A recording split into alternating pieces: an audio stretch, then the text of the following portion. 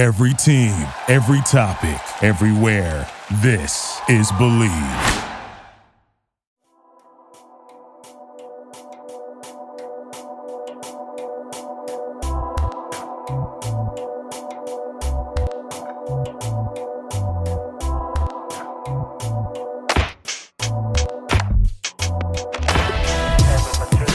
And we welcome you again to another edition of the Palace of Pistons podcast right here on iTunes and SoundCloud.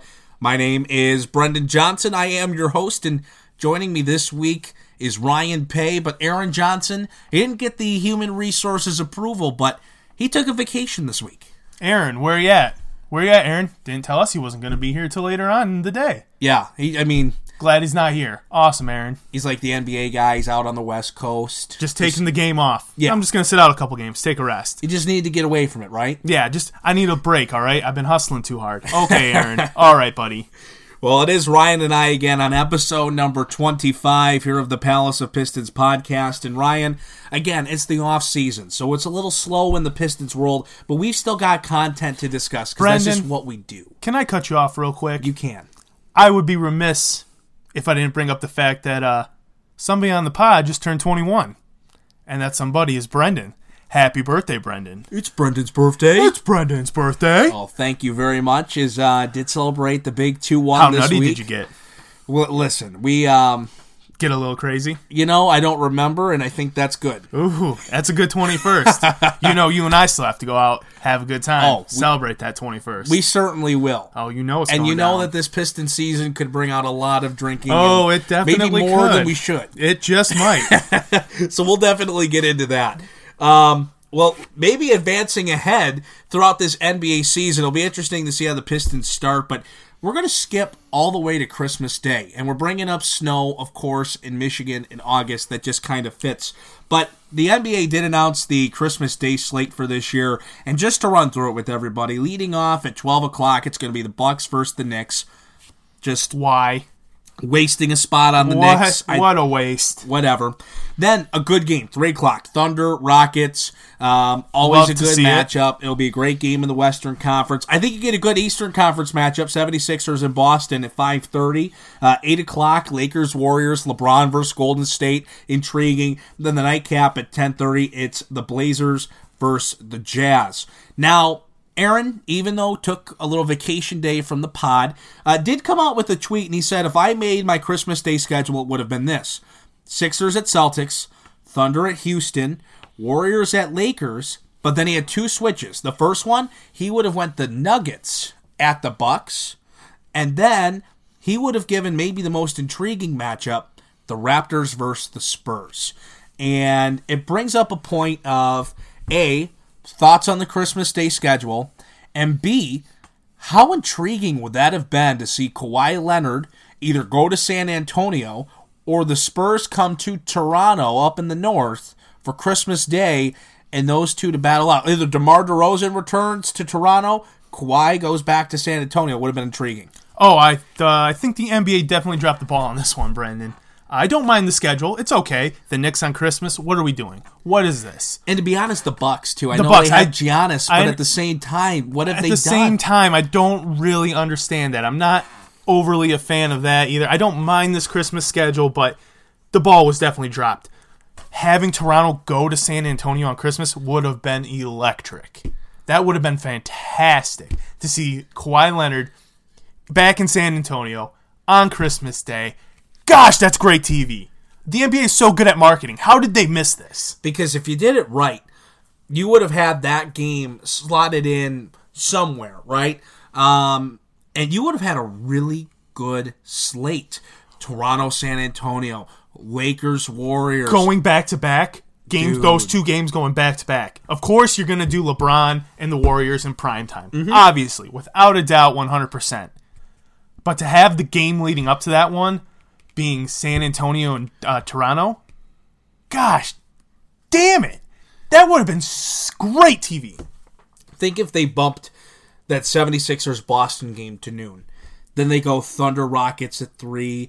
You could move the Lakers Warriors to 5:30.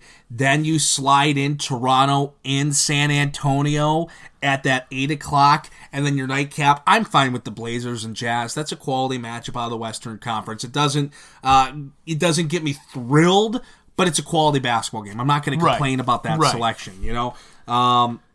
But I really think a Toronto-San Antonio matchup on Christmas Day would have been interesting, and it's just really disappointing. That noon game, to me, is still a snooze fest. The NBA is about storylines.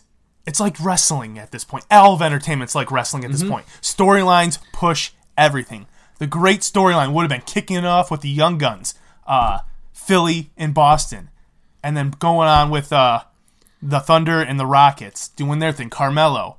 And then you have, right there, Toronto and San Antonio.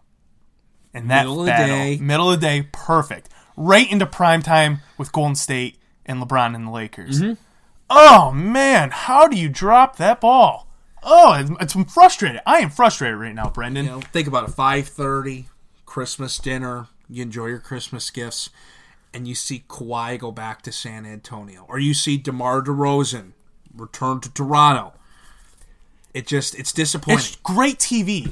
You can't write it any more perfectly than that.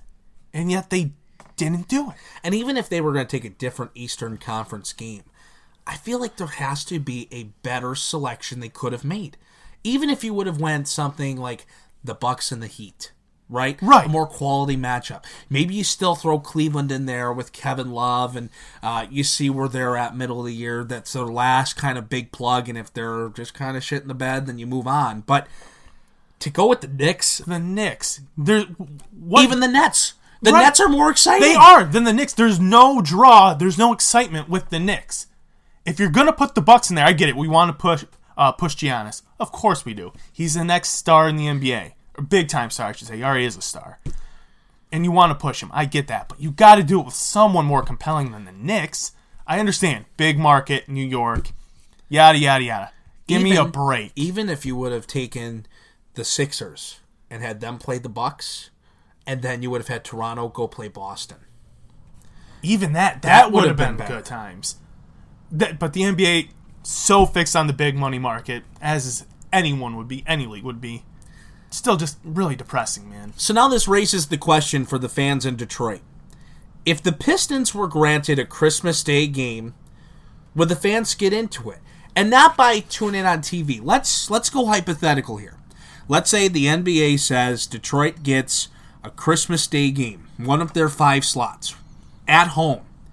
But if Detroit does not sell out the game, they're on a 5 or 7 year, you could call it probation, from ever being considered for a Christmas Day game again, regardless if they're the number 1 team in the league or the absolute worst team in the league or somewhere in between. If they had to sell that game out, would Pistons fans go? Would Pistons fans buy into the average attendance around 12,000 last year down at Little Caesars Arena? Would they go? I would have to say probably not. I really don't think so. What would draw you there? Now, it depends. For me, it depends on how good the team is.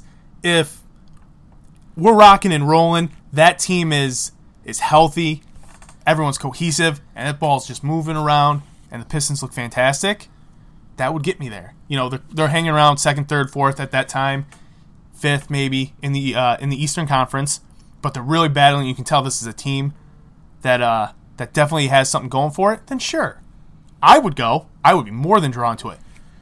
But you got to think, what are the Pistons going to look like? Where exactly are they going to be at that point in the season? And just based off last year's attendance numbers, if they're not one of the top teams, people aren't going to go. No, they're not, because they don't care enough. And you have good enough college basketball in the state of Michigan as well that they don't need to go to get that basketball, Phil, because they're exposed to enough elsewhere, right? Right. So moving on from Christmas Day and kind of now reverting back to this off season, and while it's still warm here in the great state of Michigan, the Pistons this off season really interesting with their front office. They went from not having a general manager after firing Stan Van Gundy, going into the draft with Stefanowski as or Stefanski is the guy, but not really the guy, not officially. But they've been able to construct a pretty solid front office. Just a very odd offseason for the Pistons, but you have to think over the last few years, right? And it's been questioning front office moves, it's been questioning the direction of Stan, and now without a general manager, they are able to put together this solid front office. It's peculiar, Brendan. I don't know how else to explain it. Going into the offseason, I believe, just like many other Pistons fans, were like, where are we even going at this point? Front office, team, everything. Cap strapped. Gorst seemed to have no clue what he was doing with anything. Stan Van fired so late that who knew? We all thought Stan Van might be coming back. For them to make the moves they made, it's such a revamped front office. I'm excited about it. I like the moves. To go out and get a coach of the year without a GM. Coach of the year without a GM. Stefanski, who has been proving himself to be quite the leader in the front office.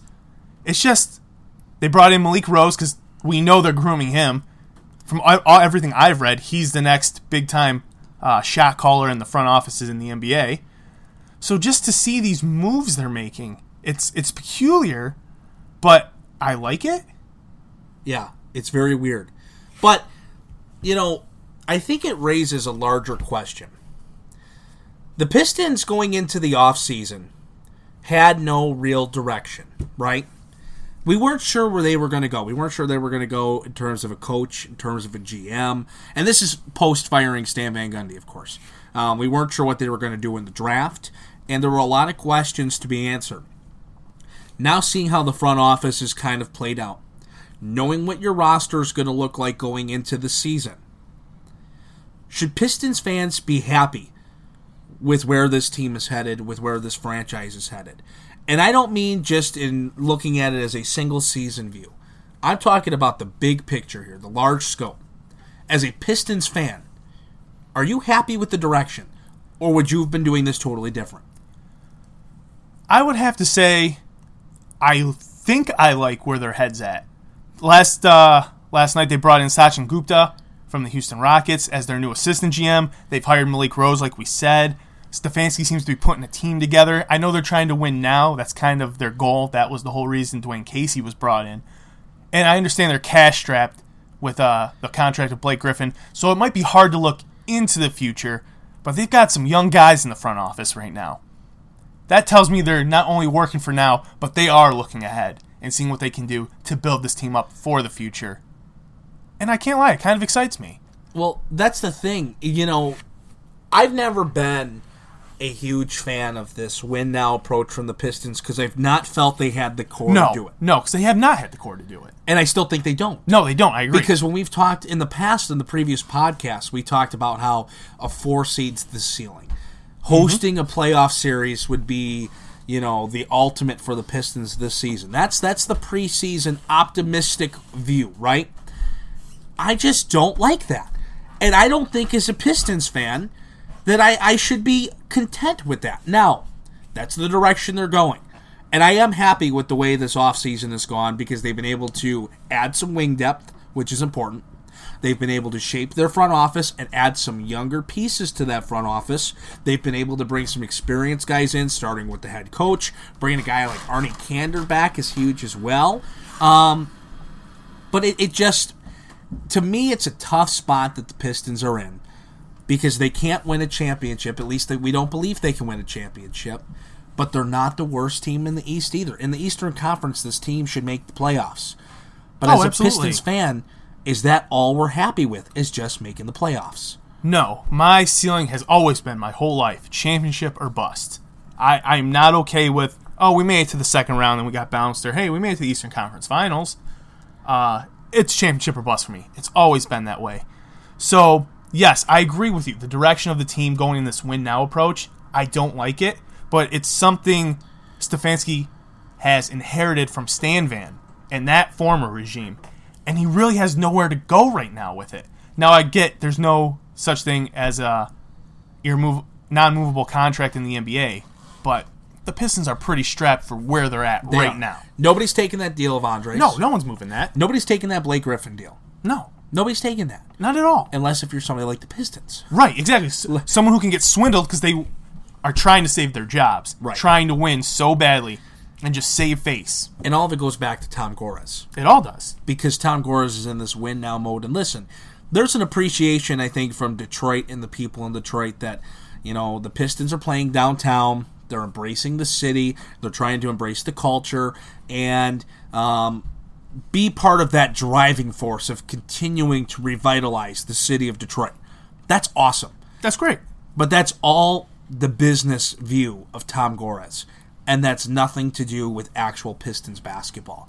Because it has nothing to do with the quality of basketball, because that really doesn't matter. It just doesn't. It's all about business. It's all about trying to create a face in the city. But I'm just disappointed with the way Tom Gores has handled things as the Pistons owner and the way the Pistons have gone under Stan Van Gundy. And I'm intrigued to see where Stefanski can continue to take this thing and how he could try to right ship, because the Pistons are in a spot right now where they're one move away from blowing it up, but maybe they're just one move away from becoming a real contender as well. It all depends on the offseason work of Andre Drummond and Reggie Jackson and how well they mesh truly with Blake Griffin, followed up by Stanley Johnson, of course. But I don't know. I think you're exactly right, Brendan. You said it perfectly. It's intriguing, but we don't really like the whole direction. No, we don't. But how important is Reggie Jackson's health this oh season? my gosh. To If he's not healthy, this team is in so much trouble. I'm sorry. Ish is a nice little player for the street, like the street ball league. He is not a winning NBA point guard. And then Jose Calderon being your number 2 if Reggie Jackson goes down? We've discussed this before. Give me a break. It's not happening. Reggie Jackson is so important. He's the floor general, right? And they need him to score. He's a scorer as well. Well, here's something. It's going to be interesting to see how, and we talked about this a little bit, Dwane Casey on previous podcasts, how Dwane Casey handles his management of lineups, right? Mm-hmm. Because you hope that you have Reggie Jackson playing north of 70 games this year. Oh, you need to. He has to. He has to, right? But the Pistons are in a unique spot where their best lineup may be a small ball approach when you could put Bullock and Kennard on the floor at the same time.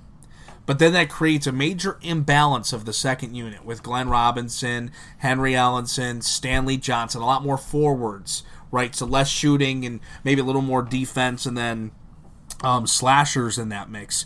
It'll be really interesting to see how Dwane Casey approaches working the lineups with Reggie Jackson healthy, of course, and then what he has to do if Jackson is to go down again. It will be interesting to see. I love the idea of the small ball lineup with this team. Honestly, I think that's one of your better chances. I like the idea of Blake playing center with maybe a Glenn Robinson at the 4. Yeah.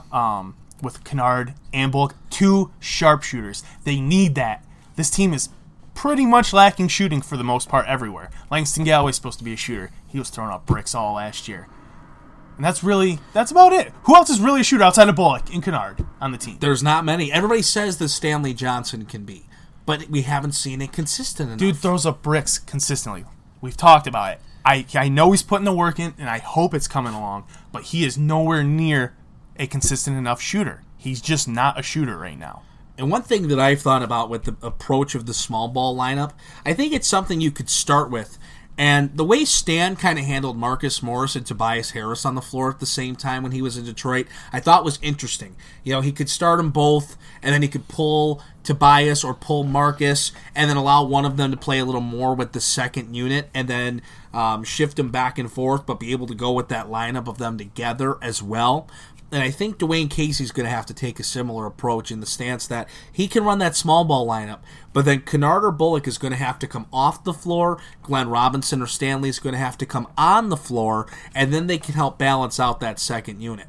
Another thing, I think Stanley's a fine backup power forward option. Then you can move Henry Ellenson to backup center, and you don't got to touch Lure or Zaza Pachulia, at least on a regular night. And you had that second unit of Ellenson at the 5 who could stretch the floor a little bit.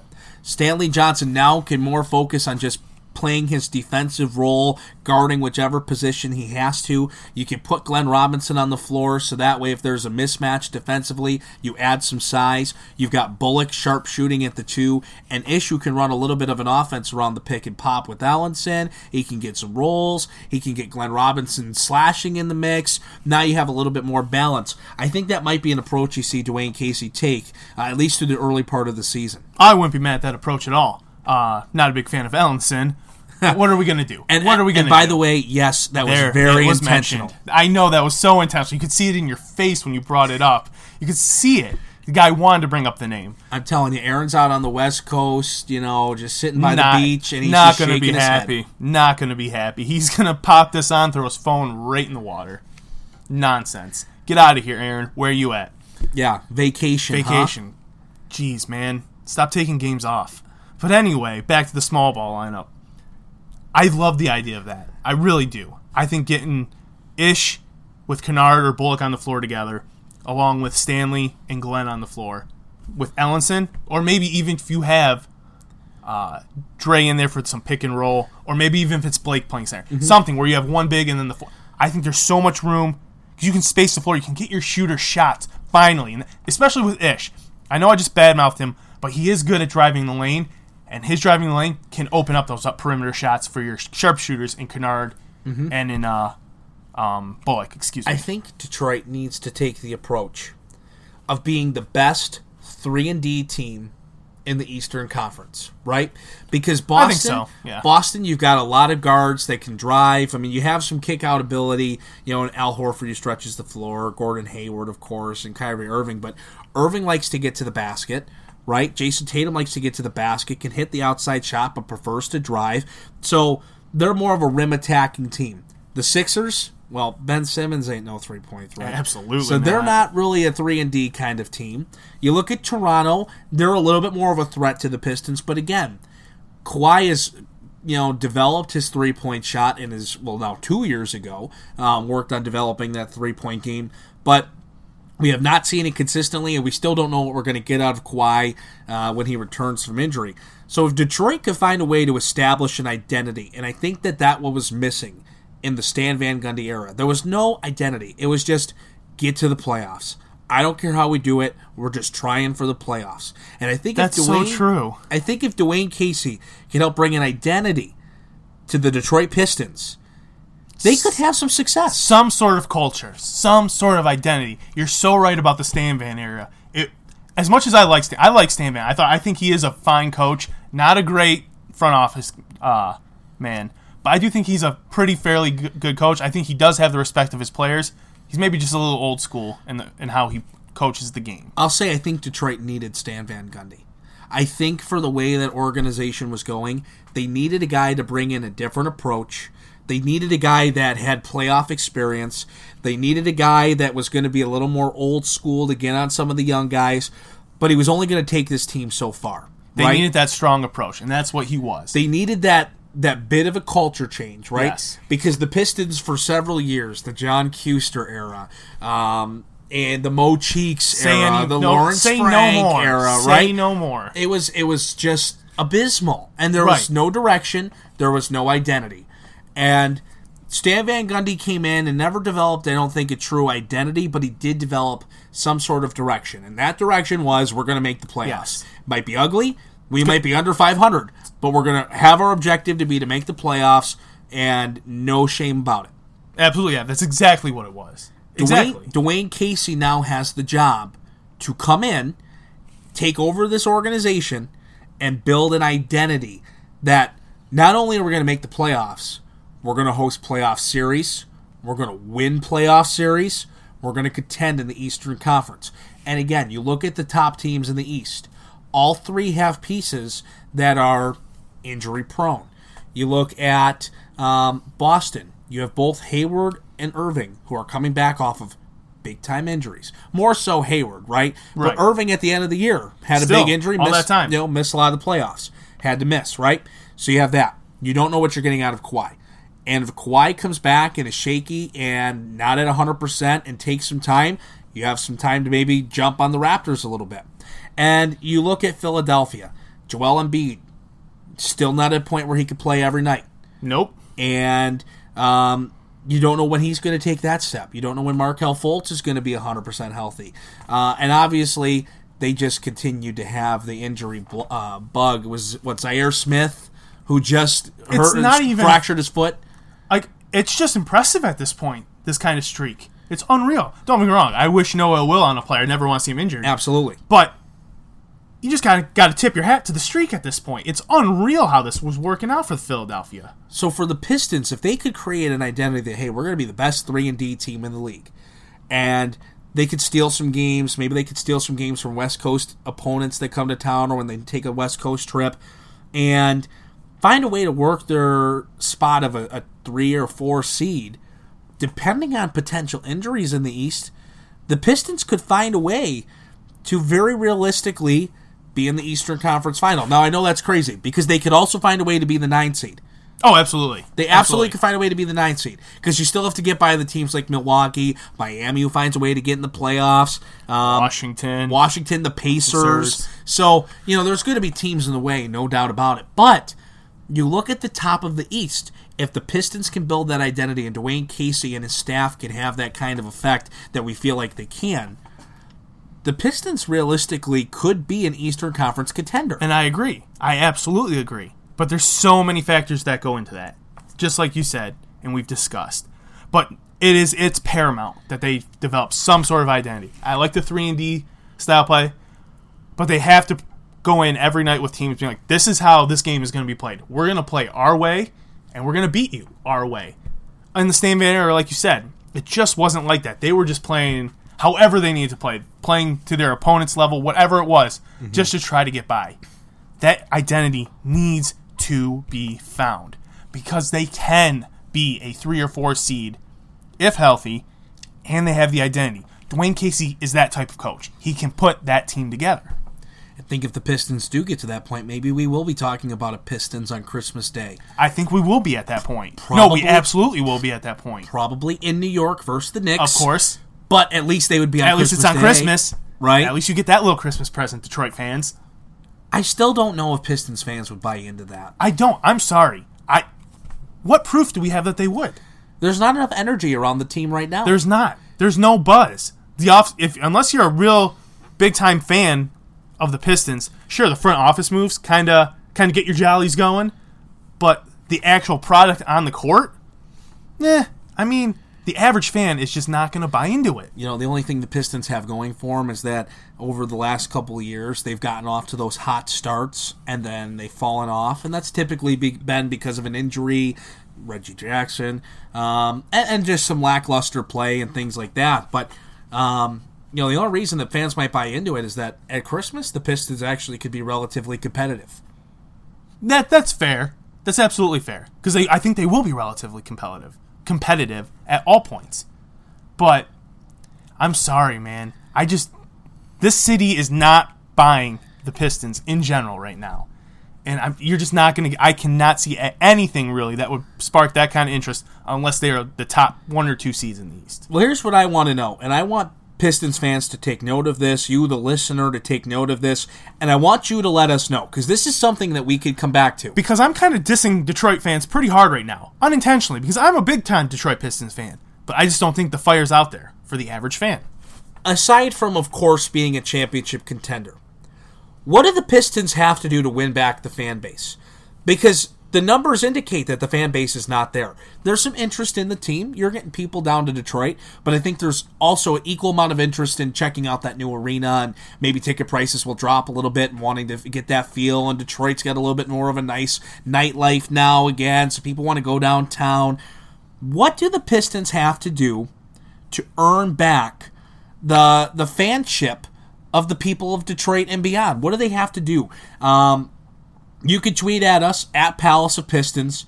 You could tweet at Ryan, at Paye, Paye _Ryan. You could tweet at myself, at Media Brendan, and let us know.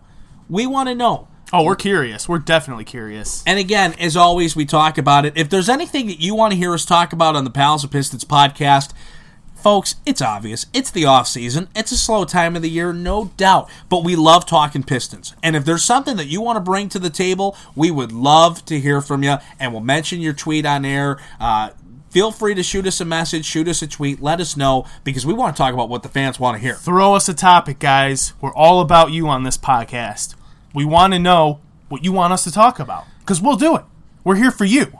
We're not Tom Gores. We're not trying to move the city. We're not move the community. We just want to be here for the Pistons fans. So again, you can tweet at us at Palace of Pistons, at Pay_Ryan, at Media Brendan. While you're on the social media, throw us a follow on Instagram at Palace of Pistons, and you're here on iTunes. You know what to do. Subscribe, rate, review. Check out the website, palaceofpistons.com, and leave us that 5-star. We all know you want it. We all know that you're feeling that way. Come on, you guys.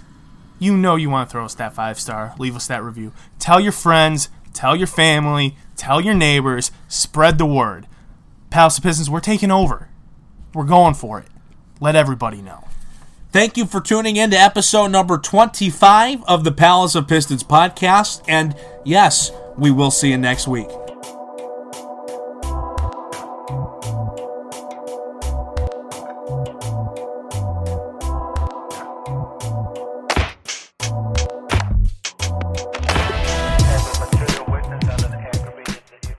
Get ahead of postage rate increases this year with Stamps.com. It's like your own personal post office. Sign up with promo code PROGRAM for a 4-week trial plus free postage and a free digital scale. No long-term commitments or contracts. That's Stamps.com, code PROGRAM.